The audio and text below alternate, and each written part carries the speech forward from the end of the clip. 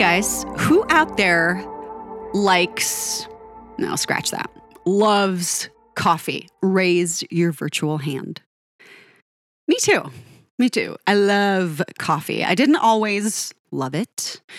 I think my first really strong memories of it are my stepdad, who, being a contractor, he would make these massive jugs of coffee every morning. I mean, I'm talking enough to fill a whole drip coffee maker cup thing. And he would take an entire thing of coffee like that with him every morning into his truck, off to his jobs. And it would sit in the dash of his car because it was so big and heavy and massive. It would just sit there, and he would drink it for hours. And I don't know how he did that, because I'm sure it got lukewarm and, in my opinion, gross, but he did that every day. And that was one of my first memories of coffee. We didn't really have coffee in the house much until my stepdad came in. And that's a fond memory of mine, actually. But I didn't personally drink coffee until it was probably 2005 or 2006. I remember the first time I had a Starbucks drink. It was a chai tea latte. And I know that's not coffee, but that was my first foray into something that was caffeinated, not including soda, that is. Of course, I've had soda for a very long time. Do you call it pop or soda pop? I'm always curious what people call that beverage. I don't really like tea. Well, let's not say I don't like tea. I'm just very picky with my tea, because a lot of tea is very bitter to me. I have to put a lot of cream or milk in my tea. I do like red tea. I like herbal teas, and actually I like a lot of caffeine-free teas. I like mint tea. Peppermint tea is good, but black tea, things like that, I'm not into the more bitter, robust teas. But give me some cream and some honey and I can sugar that baby up. But this obsession with chai tea lattes, which I thought tasted a little bit like gingerbread, led to my trying white chocolate mochas. And then I think my next drink so I slowly graduated to actual coffee. I think my next drink was probably a caramel macchiato. And then I started going to lattes and cappuccinos, wet cappuccinos, which I justified as being a little bit less sugary than a latte. I know maybe that's silly, but I got wet cappuccinos. I still remember the first time I ordered a dry cappuccino, thinking I wanted a wet cappuccino, but I said the wrong thing. I was backwards, and I got the dry cappuccino, and it was, oh, that was an experience. But then finally I started getting just plain lattes and experimenting with different ways to just get straight coffee with cream in it. And I kind of fell in love with it. And for a while I was going to Starbucks, 2 or 3 times a week doing this. And then eventually I wanted to start doing it at home. So I started using this really old, small, just drip coffee maker that we had and sugaring it up like crazy. So I was doing cream and sugar. And then finally, after talking to a colleague and a friend of mine some years after that, she said she did pour over. I was like, what is that? So pour over coffee. There's something magical about this process. To be fair, I haven't actually done a French press method myself. I've tasted French press and I do like it. Maybe that's something else I should experiment with, but I've never actually made a French press myself.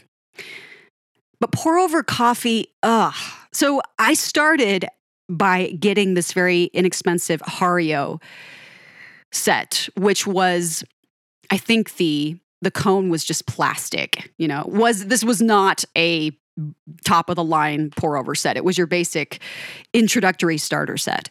And that was how I started to learn the world of pour over. But it took me a long time to get the ratios right and figure out what tasted good. So I started to read stuff online, and that was when I realized just how extensive the world of coffee was. There was an entire sub on Reddit devoted to coffee, and I follow it But every time I'm there, I feel way uneducated compared to everyone else because these are the people that some people refer to these folks as coffee snobs, but I'm kind of one of those people because I appreciate the art behind it and the science and the strategy to making a really good cup of coffee. Honestly, I don't really follow any set rules at this point. I've read so many things and watched so many videos, and I admire these people. I think it's great. I relax whenever I watch those videos because it's just something about it is just so therapeutic and soothing. But when I make my pour over now, it's just this methodical, magic, relaxing, therapeutic, cathartic thing that is a part of every single one of my mornings. It's not just about the coffee. Yes, I've come to really love the taste of coffee. And I'm slowly backing off the sugar. So I used to do cream and sugar, and now it's just cream. And it's less cream than it used to be. I don't know if I'll ever be a black coffee drinker, but I'm getting there slowly but surely. I can't touch a sugary coffee drink anymore. It's gross. I'm like, wow, I liked this. It's like when you eat something you had when you were a kid, and it's nothing like you remember it being. Now, in some instances, like the Kraft macaroni and cheese, I mentioned that this was something that was so awesome and epic when I was a kid, but that it was terrible whenever I eat it now. And a few people actually said they did change their formula. I don't know if that's really true, but yes, there are some products that have actually changed. The quality is less than it used to be. But I think in most cases, it's just us maturing. It's our taste changing. We get a touch of something that is a really fine quality product, and suddenly everything else is just, ugh. It's like when you try epic ice cream or wonderful chocolate mousse. Guys, have you ever had chocolate mousse that just floats in your mouth? I can't describe that sensation, but it almost has malt in it or something. There's this very effervescent quality to this chocolate mousse that's so light you could eat a ton of it and not feel full.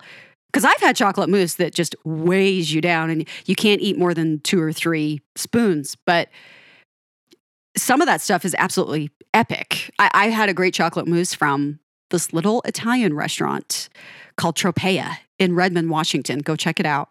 I wish I could, not there anymore, but they are awesome, both the food and the desserts. Back to the coffee. So I used to use a Hario pour over, and I've moved up to an official Chemex, courtesy of one of my best friends. She gifted me an actual Chemex with the wooden handle in the middle and everything a few years ago. And every day I use it, and every day I wash it, and I cradle this thing, and I love it, and I take care of it because it makes these perfect cups of coffee. Another key to that is the kettle that you use to heat your water on the stove. Some people, they kind of go, when you tell them that pour over requires you to actually boil the water yourself. I love this though. I love it. It takes more effort, but I love it. I love putting the water in the kettle.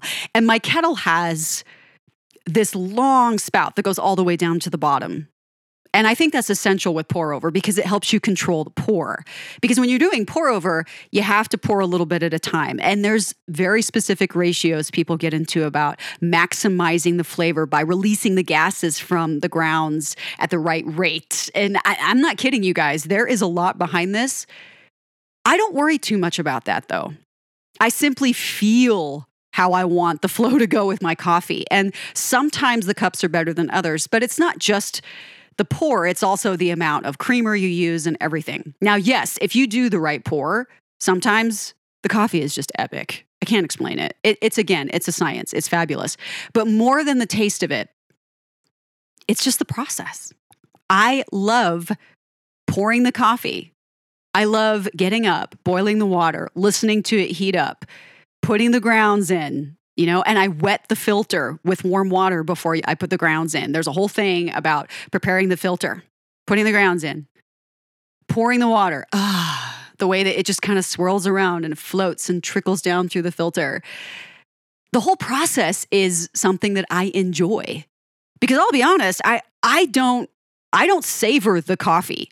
I suck it down. I've been that way my whole life when I eat or drink things, even if they're really good. I don't really savor them. I suck them down fast because I like things to be hot and fresh. So my coffee is gone in a flash once I make it. But the process of doing it and just the satisfaction of doing that and not going to go get it from someone else and the preparation behind it, I don't know, there's something magical about it. Yes, I'm talking about coffee. I'm talking about coffee on this episode today because I'll be honest, I'm procrastinating. Guys, Queen's A Night at the Opera album is next. And that album is all massive success, Bohemian Rhapsody. And I don't take it lightly. I take it pretty seriously when I'm doing my Queen deep dives, and all of my deep dives, whether it's Queen or another artist, and I just did Beck. I want to cover everything, and I want to do it thoroughly, and I want to do it accurately. So I've just got so much I'm thinking about to kick off A Night at the Opera. And there's been a lot going on with Queen in general. I haven't talked about that because I like to focus on just the songs and the dives, but a little bit of Queen news for you. Roger Taylor, drummer of Queen, is releasing a new solo album in October, just in time for my birthday. And he's doing some limited shows all over in Europe, though. Guys, I can't do that. I wish I could. I would so do it if I could fly over there and afford all that, but I can't pull that off. So I'm going to miss it. But anyhow, that album is called Outsider and feels so appropriate. I can relate to that, Roger. Bravo. I'm all over it. It's going to include some songs he's released the last few years. One of them being Journey's End, I believe, which is one of my absolute favorites from him. One of his best compositions, in my opinion. And I will be all over that album when it comes out. Also, there is a magazine, I think it's only a UK magazine. What is it called? I can't remember, but they're doing 2 special editions all about Queen in great detail. Brian May himself said that the guys haven't told their story quite this extensively with almost anybody. So I desperately want these 2 issues of this magazine set. The second one I don't think comes out for a few months, but I desperately want them both. I don't know how I'm going to pull that off. Maybe I can order them. But yeah, a lot of stuff happening with the guys, and it never seems to end. The Queen train never stops. I think they've alluded to that a number of times over the years that, again, it's like this mothership and they're always on it and it never stops. And I think it's awesome, but a lot of stuff going on with the guys. They've been going through, every week they've been going through these episodes of like epic Queen stuff. And they just talked about News of the World this week. And I'm nowhere near that album yet, but that is a fantastic album and I can't wait to get to that. But yeah, I want everything. I want everything I can get my hands on before I kick off A Night at the Opera. I want it all. Yes, that is albums later and years later in the Queen catalog, but it makes so much sense for a lot of the things I'm working on. And I didn't want to talk about anything else. I wanted to talk about coffee because it's light and it's relaxing. And I think a lot of us can relate to the coffee love. And if you don't love coffee, just try it. Try it super sugary and see where it leads you. Yes, coffee is very bitter, especially at first. It takes time to acclimate to that. I used to I didn't like it. I didn't like it at all. I loved the smell, but I didn't like the taste. And somewhere along the lines there, I just fell in love with coffee. And then the process of making it became this whole little ritual that I look forward to literally every single day. I go to gourmet coffee shops so seldom anymore. And that's not just because I'm not in the Pacific Northwest. Yes, the Pacific Northwest has a plethora of independent coffee shops, coffee stands everywhere. Everybody talks about Starbucks, but there are so many little places out there that are phenomenal. Grounds Coffee in the Seattle area is phenomenal. I loved Cypress Coffee over there as well. I think there's one in Bellevue, there's one in Redmond. In fact, I lived right across the street from the one in Redmond, and I became highly addicted to their lavender honey lattes. I don't like a lot of sugar anymore, but the herbaliciousness of the lavender honey latte was so good. It was just the right amount of zing in a coffee, and I loved it. And Mercury's coffee is phenomenal, and they're kind of around the east side of the Seattle area. But there's so many other coffee shops. There's probably a lot in the Portland area and down into Bend in Oregon that I'm not even aware of them because there's so many of them. There aren't as many where I am now out here in Arizona. That's only part of the reason I'm not going to these coffee shops as much. I just love doing it at home. And I've kind of subconsciously cut back on my coffee intake a little bit because I make 2 batches every day. I make one when I first get up, and then a couple hours later, I make another one. And that's kind of it for the day. But I have this whole thing about the coffee too, and where I get it from and what it is. I've become very picky about the coffee I'm brewing. I've tried a lot of different kinds. You guys, there's so many really good coffees out there. Start experimenting. Go outside the box. Don't get just the stuff that, don't get Folgers. Try something else. Try to find something that's from a local place or is this random thing that you've never seen before. Just try something new. Stumptown coffee is really good. Occasionally I grab that. But there's a lot of just little independently owned places that have this really great coffee. And I need to get a grinder. I have a grinder, but it's electric, and I kind of want to go really old school and just get one of those that you turn yourself. Seriously, I want to find something like that I can just do it entirely on my own, and I think it will be even more satisfying to the entire coffee prep process. But that's all. I just wanted to talk about something that didn't mean much, but was something that a lot of us enjoy and a lot of us are into, and maybe just share a little bit of the coffee love with you too. So if you're drinking coffee right now, cheers. Make another cup if you haven't had any or you need another swig of coffee. I might do that myself, or actually I might go grab something down the road. There are a few fantastic places I found around this area here. Different flavors of coffee all over the place. It's like wine. I do love wine too, and maybe I'll do another episode about wine. I'm a red wine girl. I love it. But I haven't thought about wine as much lately because I just don't drink it that often anymore. I was never a huge drinker, but I've really just tapered off my drinking. And I find that funny because so many people last year were telling me, oh, I'm drinking so much more. No, I don't drink a lot, and I never have, partially because of my autoimmune disease, but I don't stomach it very well. I will be honest and say the only time I was ever drunk was off of lemon drops, vanilla lemon drops. Ugh. I don't think I could sip one of those anymore. I don't know why. Ew. Never again. All right, that's it.